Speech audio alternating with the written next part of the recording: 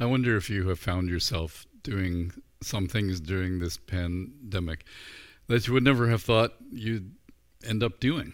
In fact, if you had seen yourself doing it in different times, you might have just raised your eyebrows and thought, what were you thinking? What were you doing? If you had seen my son Colin yesterday, you might have been asking that same question in different times because he was doing something very strange. So here's the deal. Colin's two children, our grandchildren, Ryan and Quinn, their best friends live next door, right next door. And so, generally speaking, they are back and forward between the two backyards, in and out of each other's houses. And now something has changed, and I'm not so sure that the younger of the two pairs fully understand. The older ones, I think, do. But they can't be with each other, and all the more frustrating is the fact that they can see one another running around, and all they can do is wave through a window or wave across the street. So the thing that Colin did, that you might in other times have thought was crazy, is that he removed a piece of the fence between the two backyards, and he replaced the boards with plexiglass. So that's what you'll see on the slide. It's just exactly that, the picture of this fence without boards, but plexiglass, high enough up so that you could never spray any kind of virus over top of it, or low enough down so you couldn't get underneath it, no way around it.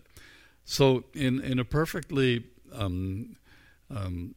COVID virus way, these two pairs of friends are able to be close to each other and to enjoy one another's company by virtue of this construction of the plexiglass fence between them.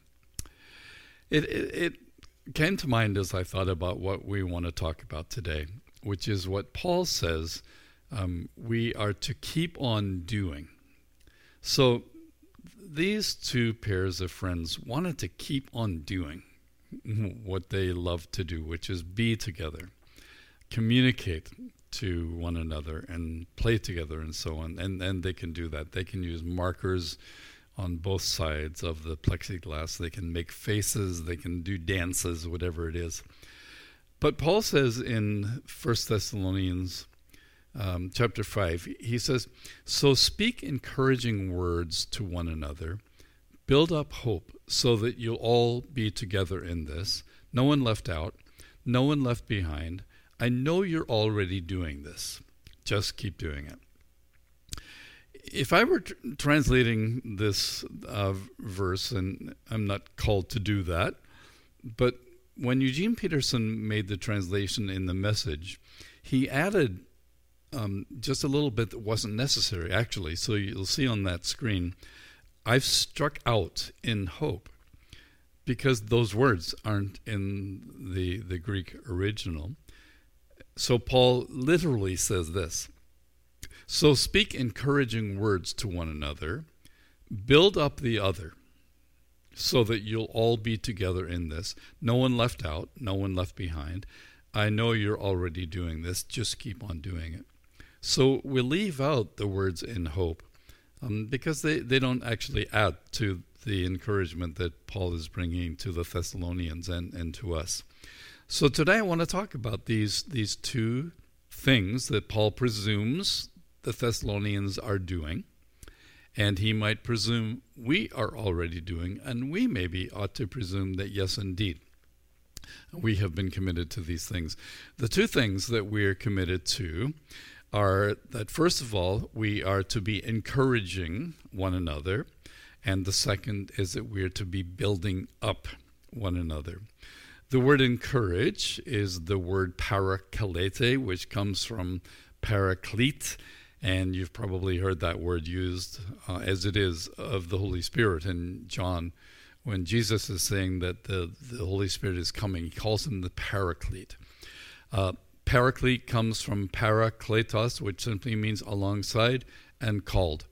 So it means somebody has been called alongside, and that is the ministry or the function of encouragement. So to encourage one another to do what Paul tells us to do is perhaps to realize that we are called to one another's side. We are called to encourage one another, which is to realize that we have been called to be beside one another.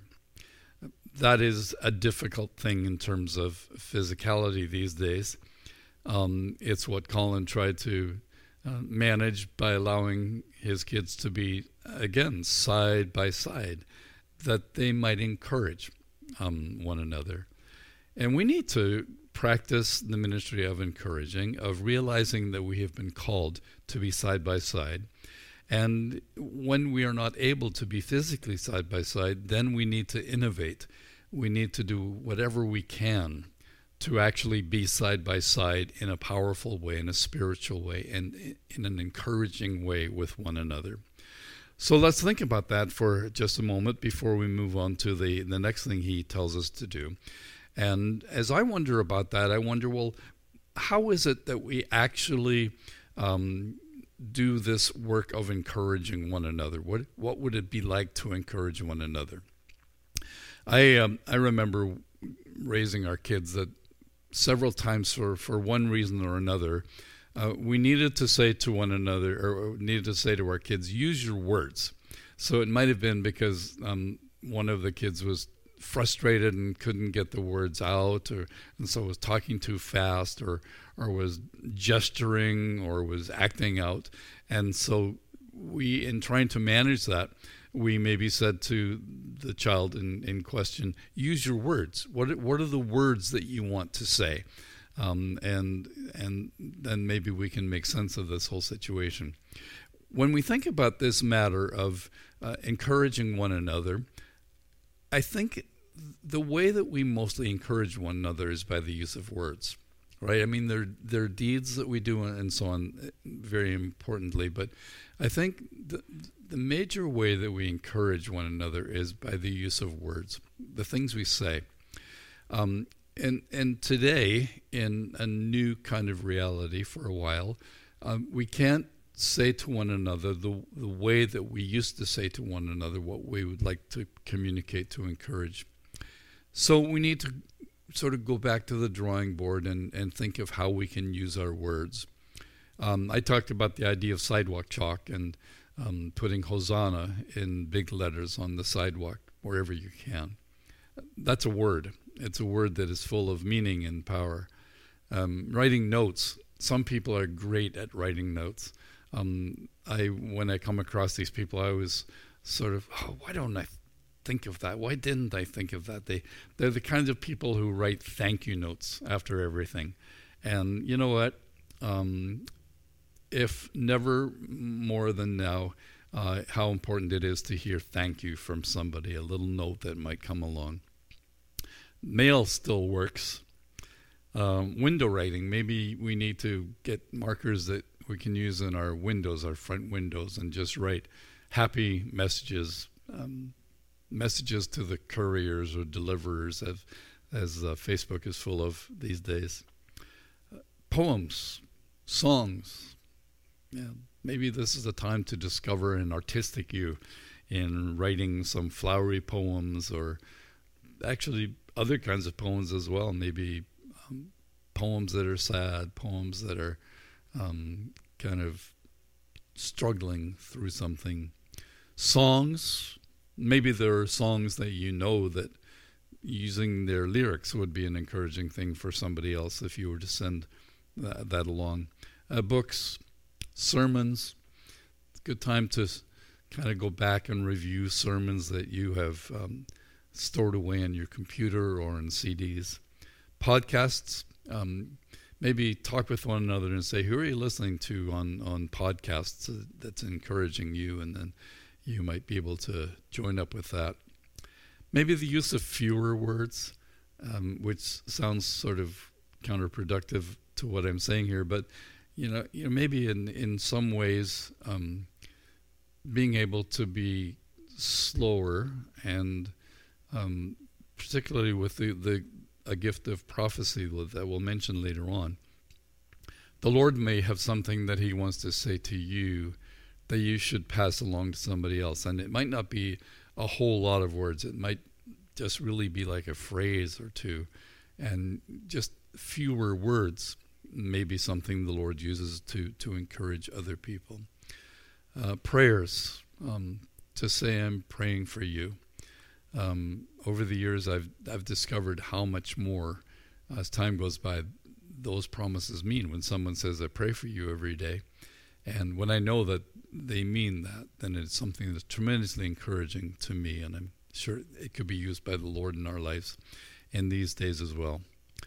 So we are called to parakalete. We're called to be paracletes. We're called to come alongside one another and to encourage one another. And Paul says, I know that's what you're doing, so I just want you to carry on. The second thing that Paul talks about, though, is that he wants us to build up. And as I said, I don't think he's saying build up hope. He's not saying to cheer people on. That's part of the encouraging part.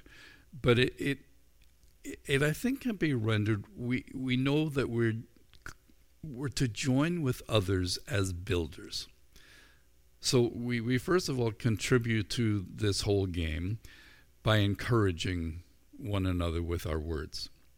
But then we also roll our sleeves up and we work together as a team. We work together as a body, as we will see in a moment. So we join with others as builders. It's the word oikodomete, so that just on the screen so you can see that I checked it out and it's there. But the most important part of that is the root word is oikos. It's the word that means house, and often it just literally means a house, a building in which a household lives. And Paul says, I want you to keep on building the thing that you will realize shortly you're called to build. In Ephesians chapters 2 and 4, Paul works hard on that, again using that root term of the house, usually meant in the material, physical way, and then kind of seized over and used in a spiritual way, as we'll see in a moment. But in Ephesians chapter 2, he says this: you are of God's household, oikos, having been built on the foundation of the apostles and prophets, Christ Jesus himself being the cornerstone, in whom the whole building, oikodome, as it is, again, that oikos word, being fitted together, is growing into a holy temple in the Lord. That's a new word. In whom you are also being built together into a dwelling, oikodome, again, the word for house or household of God in the Spirit. So this word house is an important word for Paul, and he packs it with theological meaning for not only the Philippians, but for us as well. Later in the Ephesians, I should have said, later in Ephesians, he says this: he gave some as apostles and some as prophets and some as evangelists and some as pastors and teachers for the equipping of the saints for the work of service, to the building up of, and then that's literally for the building of this oikos, of the body of Christ. So Paul says, I want you to go to work together to be builders of something, to be builders of this house, this idea of the house. And then he just slips in the word temple as though it's a synonym. And it is a synonym in what he's talking about. Because in the apostolic writings of Paul and Peter, we have this image of the house, the spiritual house that's being built, and the spiritual temple that's being built. we're called living stones by Peter, and we are pieced together to make this holy house, this holy temple. In both cases, they use the material, physical image of a building and don't mean it either times. And that's crazy for these days. So, we're talking about we're not in the building as though we're not at church. So we call it Southside at Main, and sort of tongue-in-cheek now we call it Southside at Home. That's actually very appropriate because it's Southside that's constant, that's common, not the at home or at Main. Because the church is not a building. And we've said it lots of times until all of a sudden we couldn't go to a building. And then you begin to realize, oh my goodness, if we say the church is not a building, what is the church? And then Paul would say, I'm glad you asked that question. The church is a house that's built. The church is a temple that's for the dwelling of God. And so all the way through the apostolic teaching is this set of twins, the house that's being built and the temple that's being built. The context of that in the Bible is the temple of the Old Testament, which obviously is the language that Paul is using and Peter is using. And if you remember the story about the temple, it's a story of a relationship between God and David the king. So David, he builds a house for himself. I mean, he builds a palace for himself. He builds a splendid palace for himself. And then he has some misgivings. And, maybe at night he's walking around his roof and he says, I should have thought of building God a house. What was I thinking? And so it occurs to him that he should build a splendid house for God. And he tells God about this idea, says, I'm ashamed of myself. I've built a lovely house for me, but you have no house to live in. And so I'm going to build you a house. And you kind of have this sense of God grinning, smiling at him, maybe patting him on the head and saying, oh, that's cute, David. You're going to build me a house? Truth of it is, and David discovered this and thought about it as he wrote his psalms and songs. You can't build a house for God because the heavens can't contain him. The earth can't contain him. So God doesn't need a house. But God wants a house. Only the house that he wants is what Paul and Peter later on figure out, and they tell us about. So David goes ahead and he builds the lovely house for God. And it's kind of, you almost have this sense that God is kind of sadly looking out from his house, as though we sort of built a special place for God and told God that he was to stay there. And we would live all the rest of our lives out in our families and neighborhoods and countries and all the, as long as God stayed in the house we built for him. The cathedrals that we built for him, the beautiful buildings that we built for him. And it's as though God is saying, well, that's all very nice, but I'm actually more interested in being in and with you. And maybe we discover that today in a new way, that the house that God is interested in is not a building.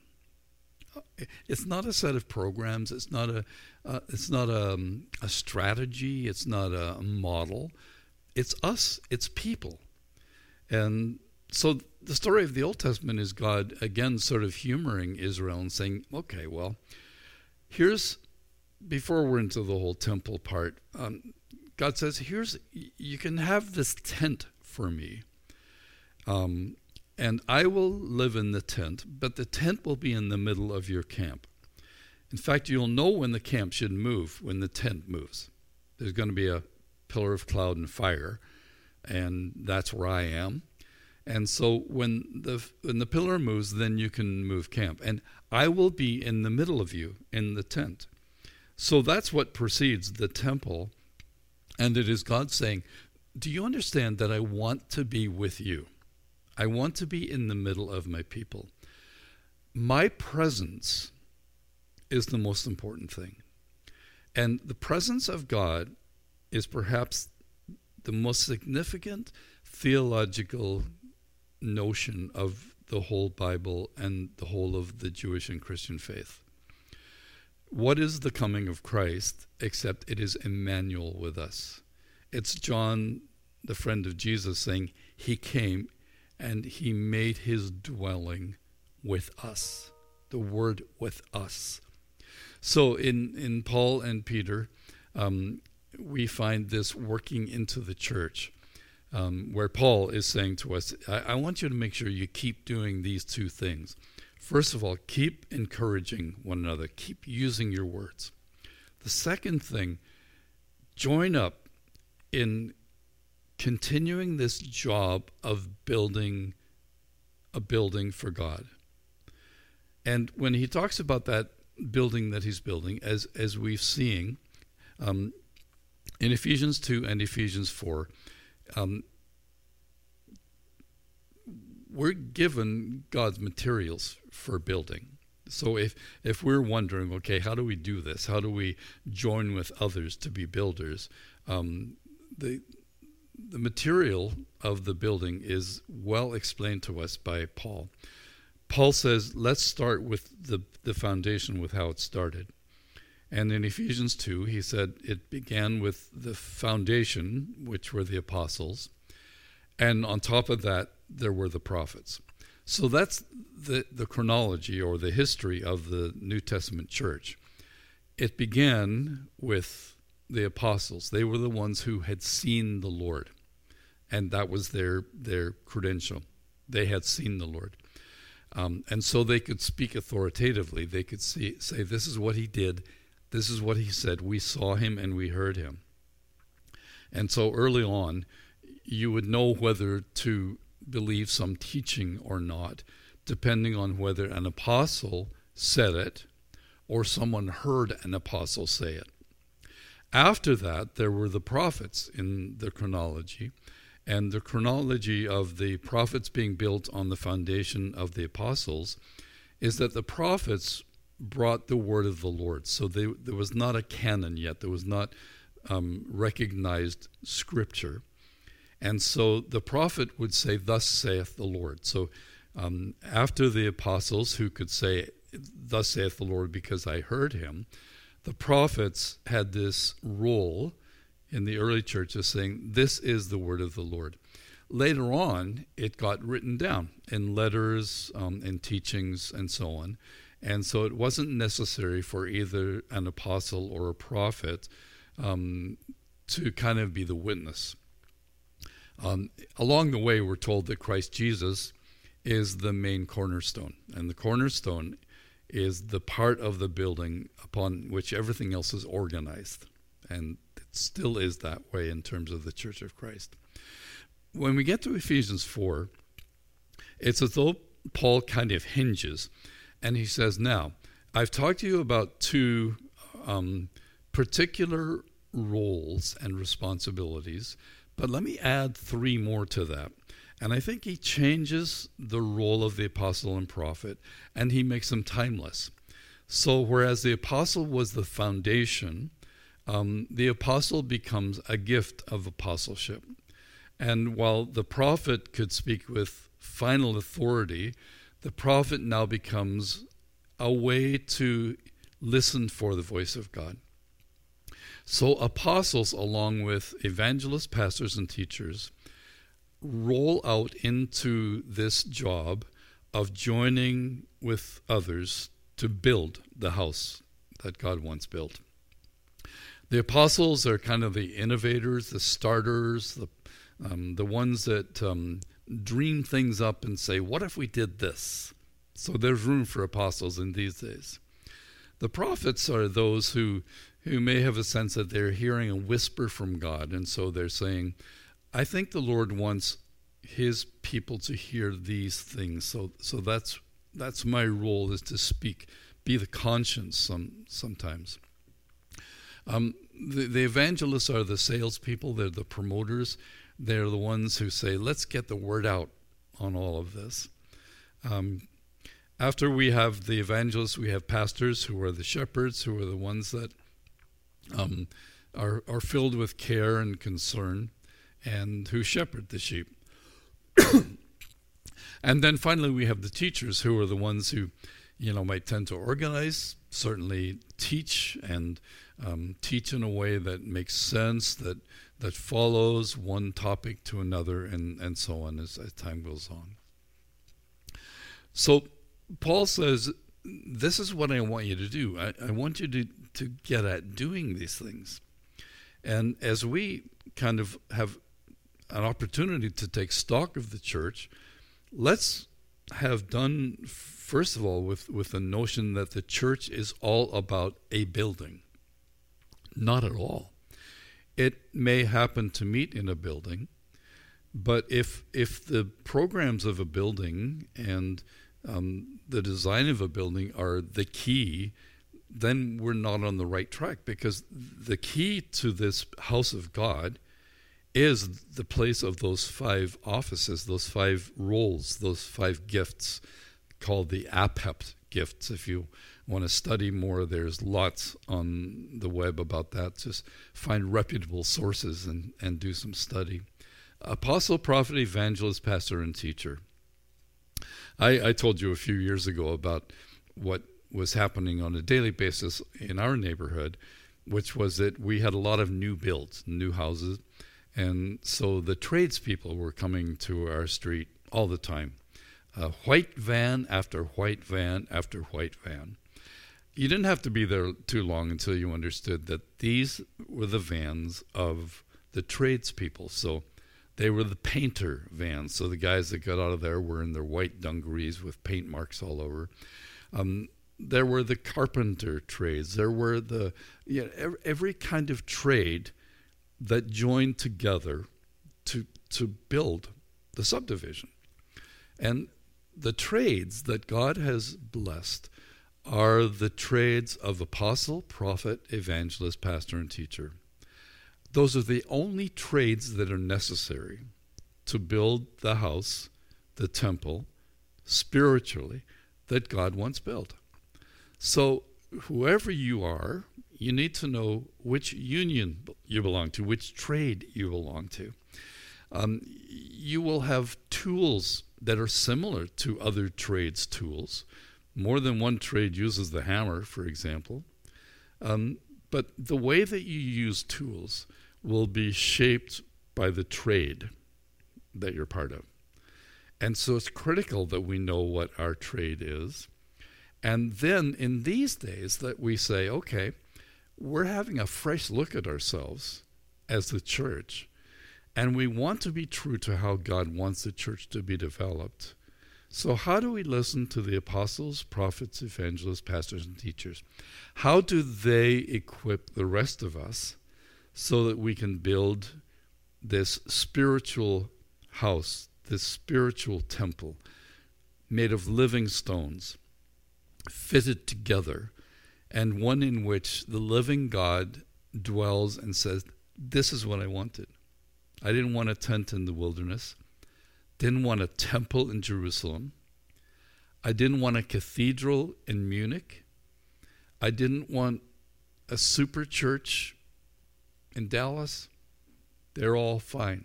Lovely, thank you. But what I wanted was a people who would join together to build something and to know that that is where I want to be.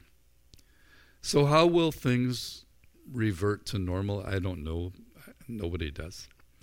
Some things will come back to normal and they will be just as they were.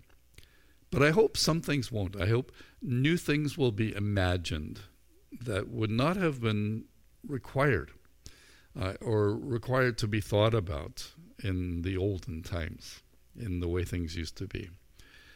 As I said at the beginning, if people saw Colin build a plexiglass sheet between him and his neighbors, they would have thought he was gone out of his mind. What in the world are you doing? First of all, fences are to keep people apart, provide a visual barrier. You are just in the process of dismantling that. Why? I hope later people will look at what we have thought about and what we have become and said, in another setting, in another iteration of the church, we wouldn't have thought of that. But this is wonderful. This is a way that we are able to encourage one another, bring our words, scribble them on the plexiglass to encourage one another, and to build something new and different that we look at and say, that's a cool thing. God is never surprised by the things that take us by surprise. This didn't take him by surprise. He always brings good out of difficulties. Always. He always finds triumph in tragedies. And there are many tragedies. But God is hard at work. And he's doing his part to build his body, his temple. So Paul just says, make sure you keep on doing what you have been doing. Let's not lag behind. Let's not lose our spirit. Let us encourage one another. If you see someone or someone is texting you or you hear that they're down, they're discouraged, there's every reason to be. So let us come alongside one another however we can. Use our words. And then let's say, there's still a job to do. So how are you doing it? What are you using? Maybe some flexible time or different time or challenging time, so that what God always wanted, he's getting, even when the enemy would like to use this plague to stop us in our tracks. God bless you as we press on.